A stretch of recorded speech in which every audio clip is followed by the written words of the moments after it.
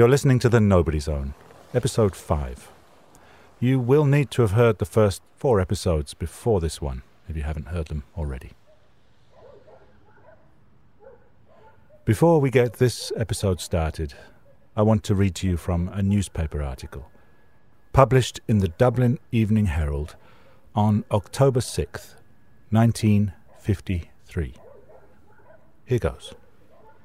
25-year-old Kieran Kelly, no business, of 43 Harcourt Street, was charged with stealing a violoncello, a bow and a violin valued at £75. Describing the arrest, Detective Officer Lang said that they went to the defendant's house and saw him some distance away on the other side of the street. He apparently recognized them as police officers and ran away. In so doing, he was struck by a motor van on the leg. Fortunately, he was not injured, but Kelly then ran into the Chalmont Street area. After a chase of about 400 or 500 yards, they lost him. Detective Officer Doris found him in a tenement building later, and it was there that he resisted arrest. Kelly was remanded in custody on bail of £50.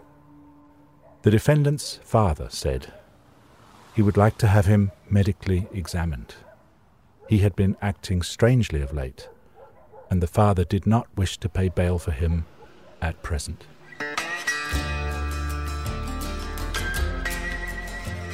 What went through your mind after that one then, Kelly? Because you went back home after that, didn't you?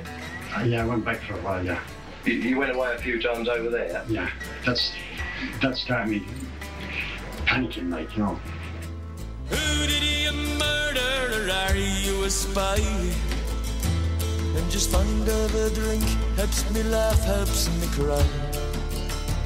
No, but just drink Red Biddy for a permanent high. I laugh a lot less, I cry till I die. Oh, I miss you. I give all for the price. In that newspaper article, Kelly's father says he won't pay bail. And he says he wants his son examined because he's been acting strangely of late. He doesn't really seem to want him around. It does sound like Kelly's acting paranoid. Sounds like he's been changed by something. And the date, October 1953, that's just a few short months after Kieran Kelly says he killed his best friend, Christy Smith, in the London Underground. However, as we heard last time, the police were unable to find any evidence that that man, Christy Smith, had died on the Underground or anywhere else in 1953. They had trouble finding any evidence that he'd ever even existed. So, just as the police were back in 1983, we are faced with the possibility that Kieran Kelly is simply delusional and that Christy Smith may be just a figment of his imagination. Ian Brown, the man in the room, the policeman Kelly actually confessed to, has his own thoughts on the subject. I think he killed Christy Smith. I think Christy Smith existed. Because that's where all the confessions start. And if that's a lie, so's everything else. And yeah, we know that Kelly always refers to Christy Smith as being the start of it all. So here's the question. Christy Smith, can we prove that he existed? And in so doing, prove that Kelly's confessions are indeed true? Right? Yeah, but that's the big one. That was the one that started, yeah. Let's look at the best, in fact the only piece of evidence we have so far that Smith did exist. That confession tape. Did Ian Brown miss anything back then? All right, now Mr. Brown's going to ask you now about Christy Smith. And go over that again. At the point that Brown is talking to Kelly here on the tape, he already knows that the investigation is turning up a blank on Christy Smith. So he's asking Kelly a few questions to try and get some other names and some other details that might give him some better leads. What happened to Kathleen? Never saw her again after that? Never seen her after that. Never seen her. Did she know what happened? Honestly, I don't really know now. It seems there was someone else with Kelly and Christy Smith who'd come over from Ireland with them, a woman called Kathleen. And did she came from the same area, did she? No, she came from Cork. From Cork? Yeah. From Cork. And were they going out together? They were going out together. She was on the game. She was on the game? The two of them, two boys was on the game. What, the one that you brought over as well? He brought the three of us over. So there were two women who'd travelled over with Kelly and Smith. They were both on the game, as Kelly says, both prostitutes. So we have a group of 4 young people, Kelly would be 23 around this time, trying to make their way with petty crime and whatever else they can think of to make some money. And it seems their first port of call in the UK was Liverpool. Because at that time I didn't like Liverpool, because Liverpool was a bit rough at that time. But Liverpool hadn't worked out. Kelly says it was too rough in Liverpool. That's where all the cutting started. Yeah. The next stop was Manchester, where Kelly says the two women had tried their luck again as prostitutes. And in the square in Manchester, 3 o'clock in the morning, they were at it. It seems things got tense between the 4 of them. Smith and his girlfriend Kathleen, Kelly and the other girl. So it's all right, you coming over with a bloke and a girl, and they're fucking arguing all the time, and you book in with them, you're sleeping in one room with them, and they're still fucking arguing. So your head starts fucking going. So you say, fuck it, I'm pulling out. So they head south to London, following Kelly's lead. So you came down to London? So I said, fuck it, I said, I'm away. So she said, well, I'm going with you too. So he said, I'll go too. Now, she was coming over to my side, which I fucking didn't want to. You didn't want to? Didn't want to, no. I could have the bunk up on her anytime I wanted, or the other one, but I didn't fucking want to. Kelly says she kept coming over to my side, by which she means she was coming on to him, and he could have had a bunk up. He could have slept with either of the 2 girls. But he wasn't interested. Why, because she was on the game? No, not really that way.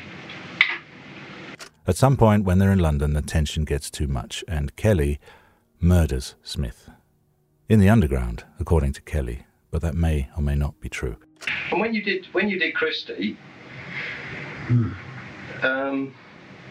obviously that played on your mind a lot, yeah? And that It played on my mind. The bottom line is that Kelly gets away with it. He keeps quiet about what he did. He tells no one. He becomes understandably paranoid, and he's going to spend the rest of his life looking over one shoulder. When I see you lot zipping up, I'm thinking then, see? But they're going to nick you for that? Yeah. Kelly doesn't know what happened to Kathleen or the other woman. He says he never saw him again. So you don't know what happened to her after that? She could have stayed in London, she could have gone back to Ireland? She could have stayed in London, pick up, you know what prostitutes do, pick up.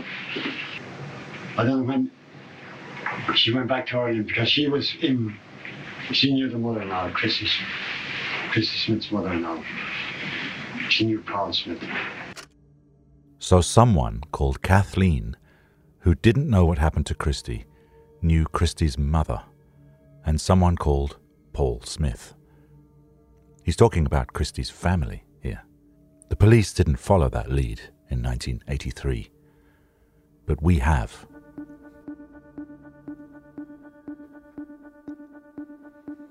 When I say we, I mean the entire team at RTE Stockholm 1, of course. They've been digging around in every archive that would let them in, looking for everything they can find connected to Kelly, and of course, anything they can find that might point towards Christy Smith.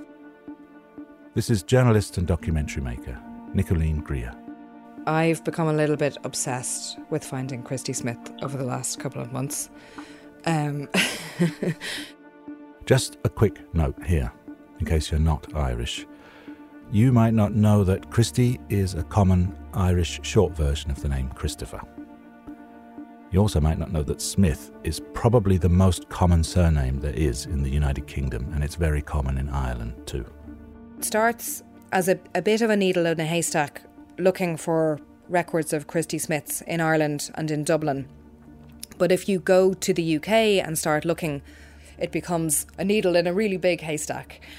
To cut a very long story short, Nicoline and the team looked very hard but found nothing that matched the death of Christy Smith in London or anywhere else in the UK. Same result as the police had in 1983. So the next place to go is back to Ireland to see if it's possible to track down a birth certificate. That would at least prove that Christy Smith had been born. Kelly and Smith were friends of a similar age, so this helps. Kelly's birth certificate did show up. We know that he was born in 1930, so Smith must have been born around that time too. Between 1927 and 1934, I found 28 Christopher Smiths. Nicoline needs to find a Christopher Smith who can match up with Kelly by age and location. There's 8 in Dublin, and of those 8 in Dublin, there are 4 in Dublin 8. Just 4 Christy Smiths to choose from in south central Dublin. There are assumptions that we're making here, and, they're dangerous things to make. We don't have to make assumptions about everything. We know that Kelly lived at 43 Harcourt Street in south central Dublin in 1953. We know that for sure because of the newspaper article and electoral records. If Kelly and Smith were friends, it's more than likely, given the way Dublin was back in the 1950s, that they lived reasonably close by. So, now we come to the crunch. We did find one clue on the police tape. Paul Smith. She knew Paul Smith. She knew Paul Smith. Kelly's saying she, Kathleen, knew Paul Smith. None of the Christy Smiths Nicoline could find had a father called Paul Smith. So, could Paul Smith be Christy Smith's brother? Luckily, Paul was not such a common name for a baby boy born around this time.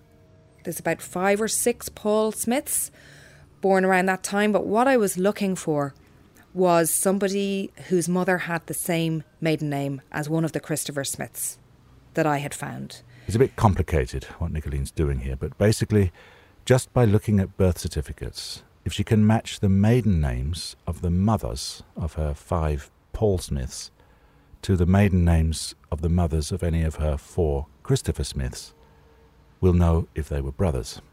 Nicoline found just 2 maiden names that could be a match. There was Dunn and there was Hanley. So, first of all, actually got the Dunn birth certificate, and no, it was a different Dunn. So, the next one was Hanley, and went in and got Paul Smith, whose mother was a Hanley, got his birth certificate, and yes, it was Kathleen Hanley, the same mother as one of my Christopher Smiths. The address was the same, 12 Upper Bridge Street, Dublin 8. The father was the same, James Smith, a labourer. So this was pretty exciting.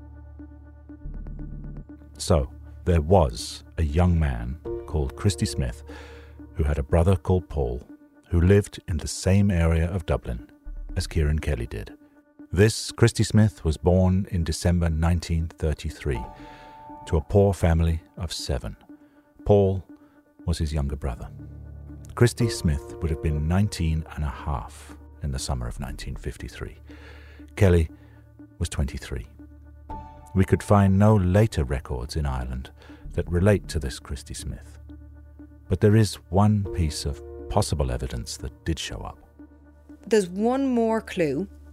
There's a newspaper article that we found from 1951 which names a 17-year-old Christopher Smith in trouble with the law for stealing from a car. The dates match in terms of him being 17 in 1951 would match with his date of birth being December 1933. This Christy, 17 and in trouble with the law, could very easily have known Kieran Kelly. They walked the same streets at the same time. Smith and Kelly. Not averse to a bit of criminal activity, they decide to travel to England with the 2 girls and try to make some money any way they know how. But only Kelly returns, and when he does, he's acting strangely, changed by something. Maybe, like the mysterious Kathleen he talks about, he still knew Christy Smith's mother and his little brother Paul. Knowing that he'd murdered Christy Smith, and terrified of being found out, maybe petrified that Kathleen herself might suddenly show up again, suspecting something. That would play on his mind for sure. That's all conjecture, of course, but we finally do have some facts, at least, that suggest that Kieran Kelly was not lying about Christy Smith. And just as Ian Brown does, we can believe Kelly when he says that he killed him. It had to be, in my opinion, Kelly murdered Smith. How? Where? I honestly don't know. But how could Kelly, or anyone else in fact, explain the disappearance of Christy Smith? Why wasn't he missed? Here's Nicolene Greer again. You might think that if a family with a son, if the son just disappeared, that they would be then calling the police and putting in a missing persons record. But, you know, Ireland in that time, there was so much poverty, there was so many men were leaving Ireland and going to England to get work, further afield as well, going to America, getting on boats and going away. And, you know, it wasn't that uncommon for men to go away and to never be heard of again. You know, there was a huge amount of shame involved as well, that they had gone away and maybe life hadn't panned out the way they had wanted it to. So, you know, it's not unthinkable that a man would go to the UK, go to England or London, and that the family wouldn't necessarily hear from them again, and that they mightn't think that that was unusual. And people could just disappear off the radar, particularly single men, actually, I think it's fair to say. And that could be what happened to Christy Smith. So Kelly had, without knowing, without planning it, chosen the perfect victim for getting away with murder. That's something he'd repeat time and time again. He'd killed someone who didn't count, somebody who wasn't missed. As far as the victim's family knew, it just disappeared. Maybe they hoped he was making it rich somewhere on the other side of the world. But of course Kieran Kelly knew better. Kieran Kelly knew he was dead because he'd murdered him in London, and he'd gotten away with it.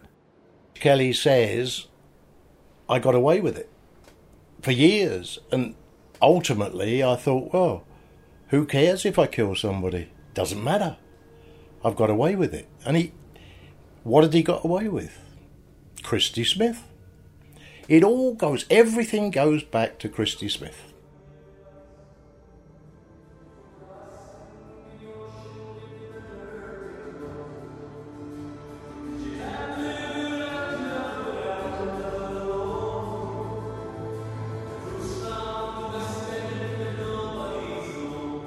When Kelly says that killing Smith started it all in 1953, he's talking about what happened next.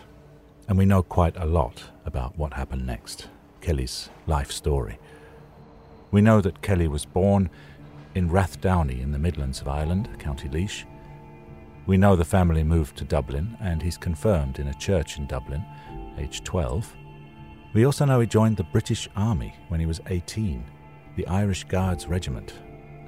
He was booted out of the army in 1951 after going absent without leave in Dublin for nearly a whole year. After 1953, after he murders Smith, he'd go to jail 3 times in Ireland in the 1950s. He'd get 2 years for that theft in 1953, the one in the newspaper article. He'd get 9 months just after that for over 40 counts of theft and housebreaking in 1956. He'd go back inside again in 1957 for another 2 years. Kelly quit Ireland for good and went to England in 1960, 30 years old. And things started looking up for Kelly. We found out that Kelly was married in 1961 in Camberwell, London, to an Irish woman. His marriage was unusual for the times, as his bride already had 5 children by her previous husband, including a new baby.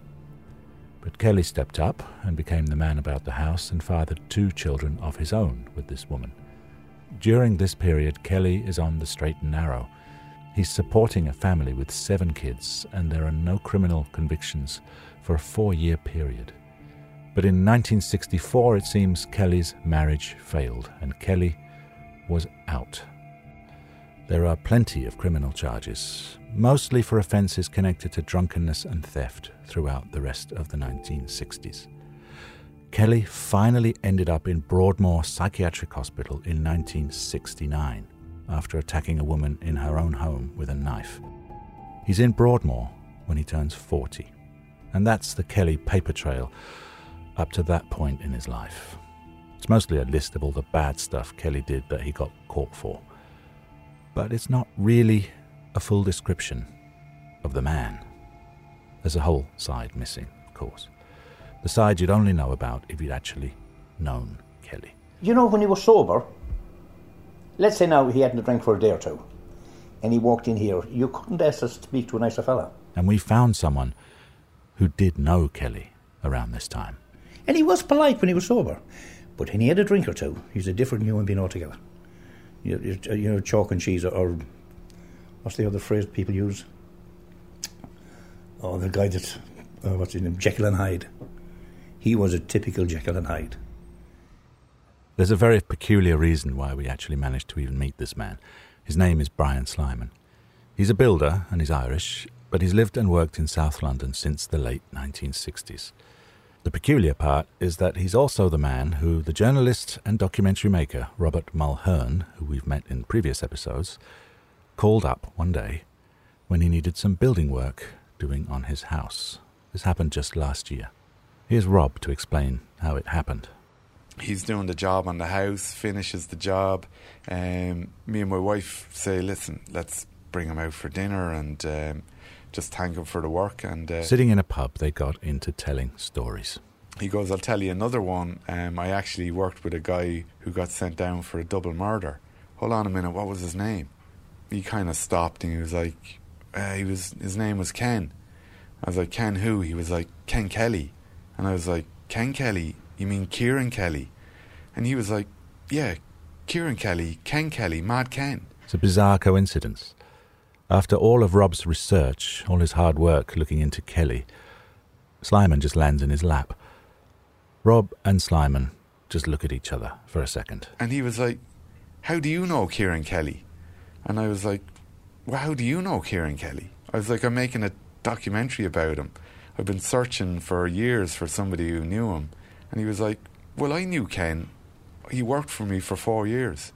We were just quiet for a second, and like, I think I had my iPhone there and I brought up a portrait picture of Kelly, like head and shoulders image, and Simon was like, that's him. Yeah, that's him. A few days later, and Rob shows up at Brian Slyman's house to hear the story of the man Slyman described as a real Jekyll and Hyde character. Is Brian here, is he? Yeah, hang on a sec. Looks like you've got BBC News here for you. Guy from microphone here. You know? Brian Slyman remembers the very first time he met Kieran Kelly. Sometime in the early 1970s. This would be not long after Kelly had been released from Broadmoor. First time, yeah, I was in a house in Balham again, and we were stripping out. Some of the lads were stripping out, and there was dust everywhere. So it was summertime, I went out for a cigarette, and I was by the front gate, and we just had a skip delivered. So I'm having a cigarette, covered in dust, and this racket 3 doors up from me. A guy boxing, punching a hoarding around the house that was derelict. And he's battering the fence, which was covered in galvanised. And I said, he looked at me. He walked down, he stood in front of me. Hair down in his eyes, hands clenched, red in the face. He said, any work going here? And I said, can you fill a skip? He said, yes. I said, be here at 8 o'clock in the morning. And I chucked my cigarette in the bin, in the skip. And I walked back into the house. Anyway, he went away, disappeared. The next morning, and about 7:45, I got to the house, and here he was sitting outside the house. I thought, that's not the guy from yesterday, because you're totally different. And he was quite smiling. He says, we met yesterday. Is the work still on? I said, okay then. So I took him in, told him what he had to do. fill up a skip, take out the plaster off the walls, rotted floorboards to come out. Without particularly high hopes, Slyman returned later the same day to check on the job and check on Kelly. Went down to the job, and there I got to the job. He was sitting, having a cigarette. And the skip was full. I mean, way above, really filled. I couldn't believe it when I seen it. When I walked into the house, I said, you should have finished it. This was gone 6 o'clock now. That time we worked from 8 to 6. I said, you should have gone at 6. No, he said, I was just having myself a cigarette. I couldn't believe inside. He had this clean, and he had tidied up the garden. I couldn't believe it. He'd done 3 days' work. Everything was as neat and as clean as a whistle. So that's why he started working for me. Slyman's the kind of man who'll give anyone a fair chance if they put in a good day's work. And Kelly had just put in 3 days' work in one. He was a good worker. The only thing, I couldn't leave him on his own, because halfway he'd be gone. But when he was with me, he was always on time, clean, doing a good day's work, but just couldn't leave him on his own. Never worked. I'd done it a few times, and he'd gone to the pub, and that'd be it.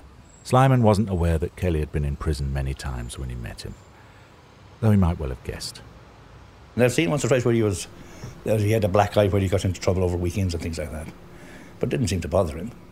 Over the next few years, Kelly became a regular with Slyman, and Slyman got to know him well. Even invited him home several times.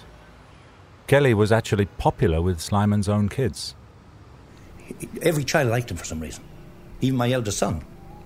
He said, I thought he was okay. Of all the people who used to come to the house, because in them days I had lots of people, bloke coming, different types of workers. But Ken, he was always liked, and all young kids liked him. And he loved kids. You'd never dream of thinking he'd harm anybody. That's the type of guy he was. I mean, he sounded very charming. Oh, he could be very charming. Kelly was also popular among his workmates, especially in the pub after work.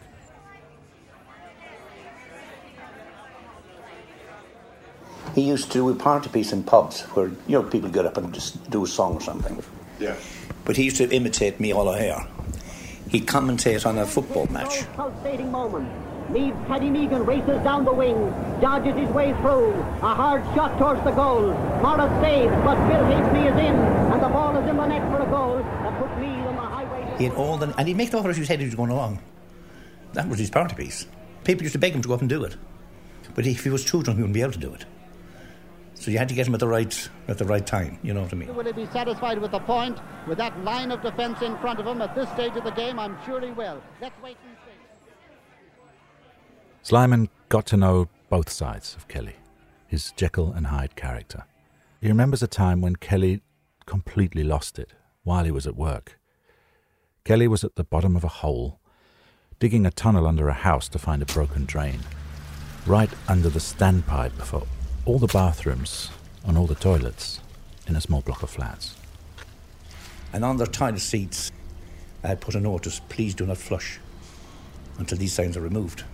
One of the ladies on the first floor used the loo and flushed it, and he's down in a hole. And he couldn't escape from it, right down on top of him. And he started screaming. Now, he wasn't drunk or anything. He was absolutely foaming at the mouth. I had to hold him down the hole with a shovel. So the husband came out, and the husband, he was a big fat fella, and he's screaming down at him. And I pushed him. I said, please get away to hell out of here. I said, get indoors, lock the damn door. Because I knew this man had lost it completely. Now looking back, he wanted to kill them. Luckily, Slyman is a big man, and he was armed with a shovel. Kelly is a very small man, skinny, and he was at the bottom of a muddy hole. So Slyman could keep him in the hole until he calmed down. And when he cooled down, I had to leave him down there for half an hour, because I thought he might even kill me. He was foaming. Eventually, I got him to quieten down and got him out of the hole. But that night, I'm convinced now, knowing what you've told me about what he's been accused of, that if I hadn't been there and he got out of the hole, he would have killed him, I think. I've never seen a man in that anger as he was that night. Because he wasn't a big fella, but he was a tough cookie. You mean, he was no pushover, as to say.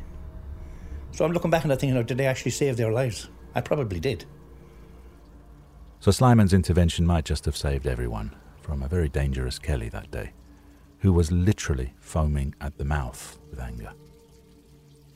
But it wasn't always bad news and bad times for Kelly.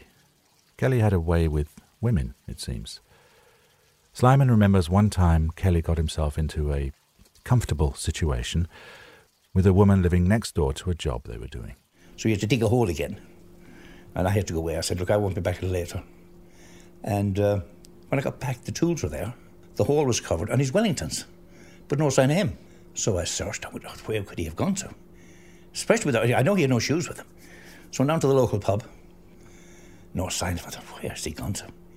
He can't have gone home without his Wellingtons. Anyway, I went back to the job, and I seen the lady looking out from next door, an elderly lady, I thought. So I knocked. She came to the door. I said, you haven't seen the guy that was working here today? Oh, yes, she's in here. He's having some tea. So she brought me, and there he was sitting at the table. She had given him dinner. He wasn't drinking tea, he was having a beer. I couldn't believe it. So he says, I've moved in here. So they're shacked up together. A nice-looking woman. I mean, you wouldn't have put the two of them together if you'd seen them. But she was an alcoholic, I think. Oh, mother dear, I'm over here. I never will come back. What keeps me here is the rank of beer, the ladies, and the crack. Oh, down the glen came This was a common occurrence, apparently. Kelly would charm his way in somewhere. He'd shack up with someone. And then, before long, there'd come a time when it was time for Kelly to leave again. They had a big falling out, she wouldn't let him in. So he took the hosepipe off, pushed into the letterbox. He turned the hosepipe on, and full blast went into the flat. He hadn't been back after that. That was the last time he went there. That's the type of, you know what I mean? And he'd be sober now when he'd done that. Kelly would go off the radar from time to time. But then he'd show up again, ready for work, weeks or sometimes even months later. Slyman would assume he'd either be on a bender, drinking, or he'd been shacked up with someone he could drink with. What's really hard to believe here, not least for Brian Slyman, is that during this period, when Kelly was off the radar, he was killing people. It's during the time he worked for Slyman that Kelly was originally picked up by police in connection with the murder of Hector Fisher. But he managed to sober up that time. He changed his clothes. He denied any knowledge to the police.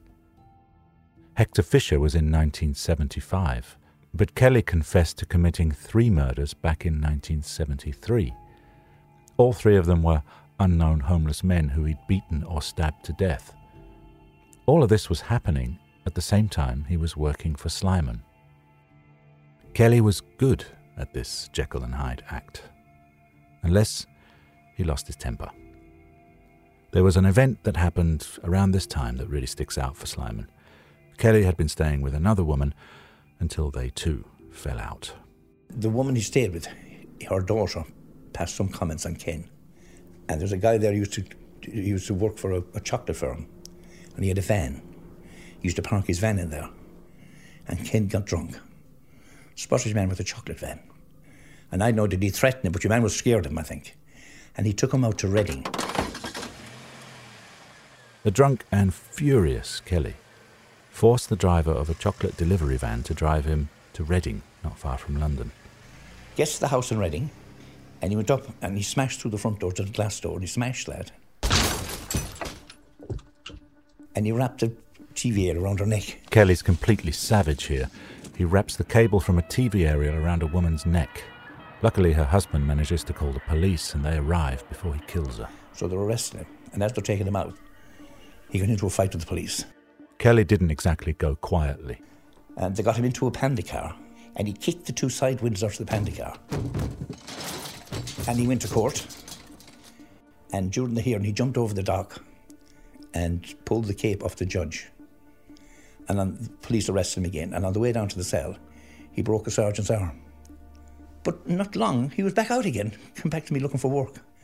I thought you'd have got 20 years for that. I said, no, I got out of it all right. I think 3 weeks he was away, or something like that. Maybe a bit longer, but it wasn't long. And I says, how did you get away with it? He said, no, they let me out. It's only afterwards it dawned, I got to know that he was on recall to Broadmoor. On recall to Broadmoor, the secure psychiatric hospital.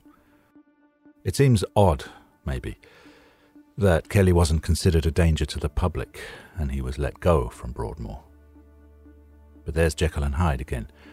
Presumably, Kelly was able to convince even the psychiatrist at Broadmoor that he had a gentler side and that he was in control of himself.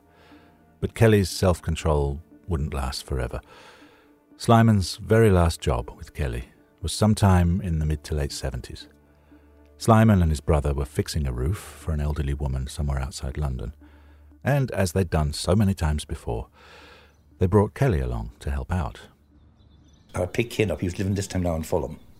About 5 in the morning, I think 5:30 in the morning I picked him up. And he was a bit pissed from the night before. Took him down to the job and started ripping off the roof, getting ready. So I had to drive into the town to the builder's yard to get something. When I got up back to the job, I said, where's Ken?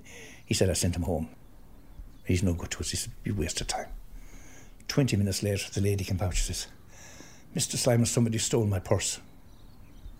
And I said, what? My purse has gone missing. And I think, she's misled because she's an elderly woman. Oh, I said, I doubt that. I said, no, but there's only us three. And she said, well, I had it. It was in my handbag on my bedside cabinet. Anyway, and I said to her, I'll go and look for it. And she knows that there's 3 of us, so I got to get him back. So if I get him back, at least I can cover myself. Not for 1 second did I think that he'd have done something like this. Not for 1 second. Knowing that Kelly would often be found skulking in a pub when he'd left work early, Slyman does the rounds of all the pubs nearby, but can't find him. Until... Next thing I spotted him coming, making for the station. So I jumped out of the van and... Oh, I said, Ken, how are you feeling? Oh, no, he said, I've decided to go home. I don't feel well. Well, I said, before you go home, you got to come back. He said, oh, no, I can't go back. He said, I don't feel well. Well, I said, you have to come back. I said, the woman's accused of stealing the purse. Please come back, then I'll drive you back. But you have to come. He said, I'm not going back. On reflection, I shouldn't have said this to him, but I said, look, Ken, dead or alive, you're coming back. Whether you like it or not, you got to come back. You owe me that. So you're coming back now. Believe me, you're coming back. So eventually you've agreed. Anyway, we get back to the house, and there's a policeman there, sergeant. I said, Ken, empty your pockets. So he took off the money, and to nearly to the coin what was missing. So I said, now, Ken, look, now tell the truth now. He denied it. Now, this money nearly matched what the lady lost. He decided to arrest him. Out to the car, he had the handcuffs on him. And as he got to open the back door of the car to get him in, I said, Ken, before you get into that car, I can help you now, but the second that door is closed, there's nothing I can do for you. We can sort this out here and now before it goes too far. Next thing, he's crying. So I tell the truth, yes. And Ken got arrested and took off to Nick. But that was the last time he worked for me. It's an odd image of Kieran Kelly, crying in the back of a police car after he'd been arrested for a relatively minor offence, especially when you consider that by this time, Kelly had already murdered several people. Kelly must have known he'd blown it. He'd be unlikely to meet anyone as generous, forgiving, and friendly as Brian Slyman ever again. Kelly seems to have taken his final slide down into permanent homelessness around this time. Slyman would only see Kelly one more time in his life. He ran into him in a pub, but Kelly had become little more than a shadow. I didn't see him for a long time. And I'm one side of this bar here.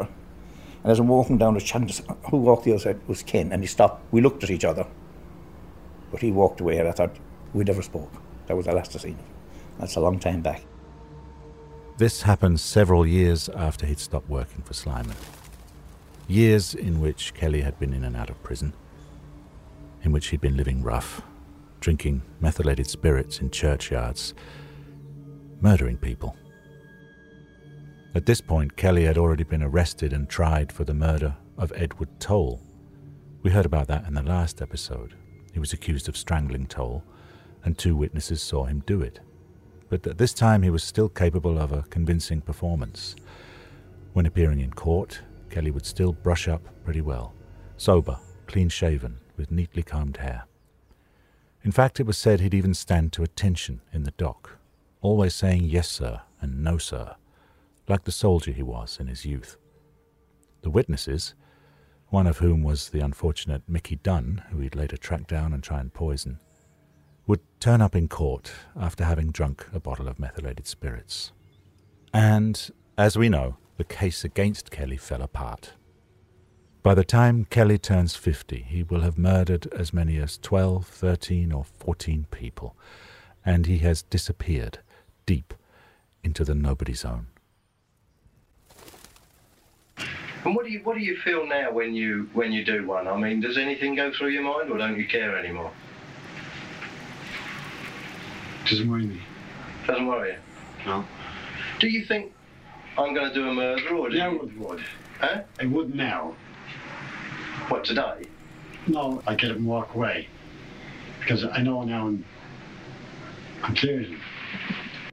Kelly says on the tape that he feels clear of his crimes now, after his confessions. Ian Brown thinks that Kelly may even have felt relieved to be going to jail for the rest of his life. And one of the other things that's come across my mind is that, you know, when Kelly got caught bang to rights in the cell, I think it went through his mind, you know, I'm going away for life.